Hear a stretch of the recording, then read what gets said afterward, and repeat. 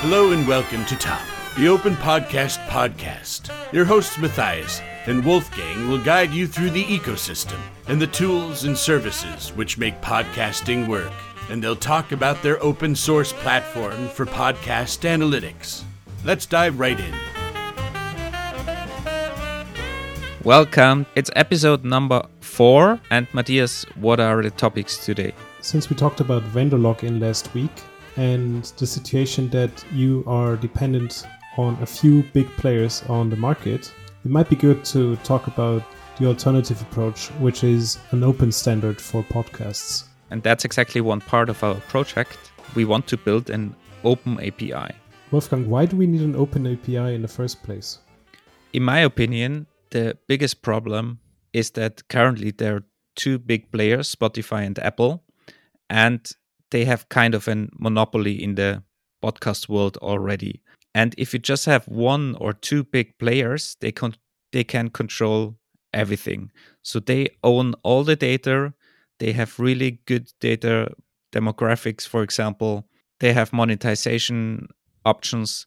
And you as a podcaster, as a podcast host, you no longer have the option to choose or to go to another platform, and you are almost forced to go to this platform. We already see that with video, with Netflix, with YouTube. If you don't want to be locked into YouTube, for example, it's super difficult to publish a video because the algorithm and the reach is that strong on YouTube. And if we want to prevent the same for podcasts, we need an open system that can compete with the big players. Now the question is, how would such an open system look like? I think the fundamentals is always data. The big platforms are that strong because they have all the data of their users, their listening behavior, when they listen to podcasts, what they listen to. And then they can create smart recommendation algorithms, for example. And that's how you promote podcasts. That's how you build monetization models. And we can already see that those platforms make it as difficult as possible to access the data because that's their asset. But from a listener's perspective, isn't it great that you have a single platform with all of that information about you? Because wouldn't it mean that you get the best recommendations in one place? I think it is. And that's also why YouTube, for example, works very well. But if you want to publish, for example, alternative views, information, whatever it is, and the algorithm is just based on clicks and views, you might have a problem to even reach people out there. So it's always good and beneficial also for the listeners to have multiple platforms or an open system and not just one monopoly which controls all the information, all the data, and also the recommendation algorithm, which is quite powerful because the algorithm decides what you will watch. And on top of that, now that you mention it, another problem is that you cannot inspect how the recommendation algorithm is written. If it's not an open source algorithm, because you could also imagine that there's a platform that has an open source algorithm, for example, or a more transparent algorithm at least. Yeah, that is true. But looking at YouTube, that seems to be their secret sauce, because with their recommendation algorithm, they drive a lot of monetization as well. So they would be very careful not to disclose how it works to avoid getting gamed by either the listeners or the marketers. I also saw that when I worked in academia, because it was always super difficult for us to have the data and data sets to do research or implement new algorithms, new ideas. And the big platforms like Spotify, if you build a music recommendation algorithm, for example, for them, it's a way easier because they have a huge data set. And we, as researchers at the university, we didn't have access to such data. And that's why data is that important. And that's why we want to provide an alternative way to produce or get data using this open API or an open standard, what we develop. That's very interesting because in a way, the lack of data hampered research on your end. So innovation was at stake at some point because all of this information was controlled by one or two big platforms, whereas you in research didn't have access. And so that led to a situation maybe where some of the research was done within those companies, which resulted in a brain drain away from academia towards these big corporations.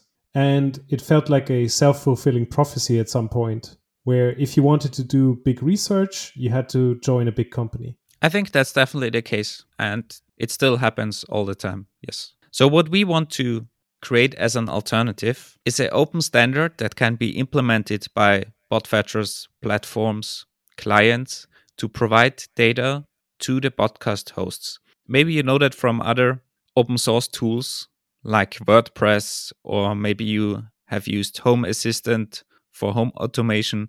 They all ask you in the installation process, do you want to provide anonymous data back to the creators? And we want to follow a similar approach. We want to ask the listeners, do you want to provide anonymous data back to the podcast hosts? So do you want to tell them that you really played the podcast episode and when, maybe, or where? And maybe you also want to send them more information back, like a rating for the episode, that episode 5 was better than episode 6. And all that is super important for the podcast hosts, because based on this data, they can develop further their podcasts, for example. They know what the audience likes and what topics are more important for the audience. And in order to reach that goal, which in our opinion is sort of the ideal scenario, we thought of a two-step solution. And at least to some extent, we talked about it in previous episodes, but just to recap, what we're trying to build here is an open API standard for podcasts, which means that you as a creator can decide whether you want to implement it or not. And by creator, I mean the people creating the software for running podcasts. And you as a host can decide whether you are interested in, for example, podcast analytics data. And in order to show how things will work, we also want to build an open source reference implementation, which is a fancy term for we built the first program that allows you to catch this information that we defined. But until then, it's a very long way, and there's a lot of things that we will need to get there. Especially the buy-in from you, the community, the podcast hosts, the podcast platforms, the app developers of the bot fetchers, and maybe even companies behind those platforms or apps.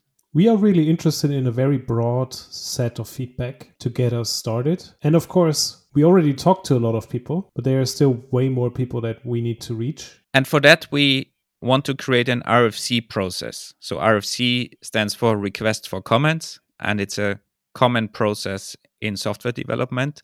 It just means that at the end, we want to involve all the stakeholders, all the community people, the developers, but also listeners. And we want to collect feedback, and we want to get your input. And you can do that in this RFC process transparently on GitHub, in our discussion section, or also in the RFC documents, what we will create. So if you are interested in this process or you want to provide the feedback, please join us on GitHub or send a tweet. We are really happy to receive feedback, but we are also dependent on your feedback. And maybe we could even start a working group around podcast hosting at some point. It's a bit of a far-fetched idea, but working groups around these topics have existed in the past. For example, there was an RSS working group, and this has gotten us to where we are today. And it's also one countermeasure that only the two big players define everything in the future.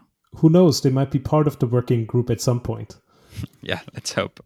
Besides that, because we always want to report the progress of our project, we are currently working on accessing the usage data on Spotify and Apple, and they don't make it very easy.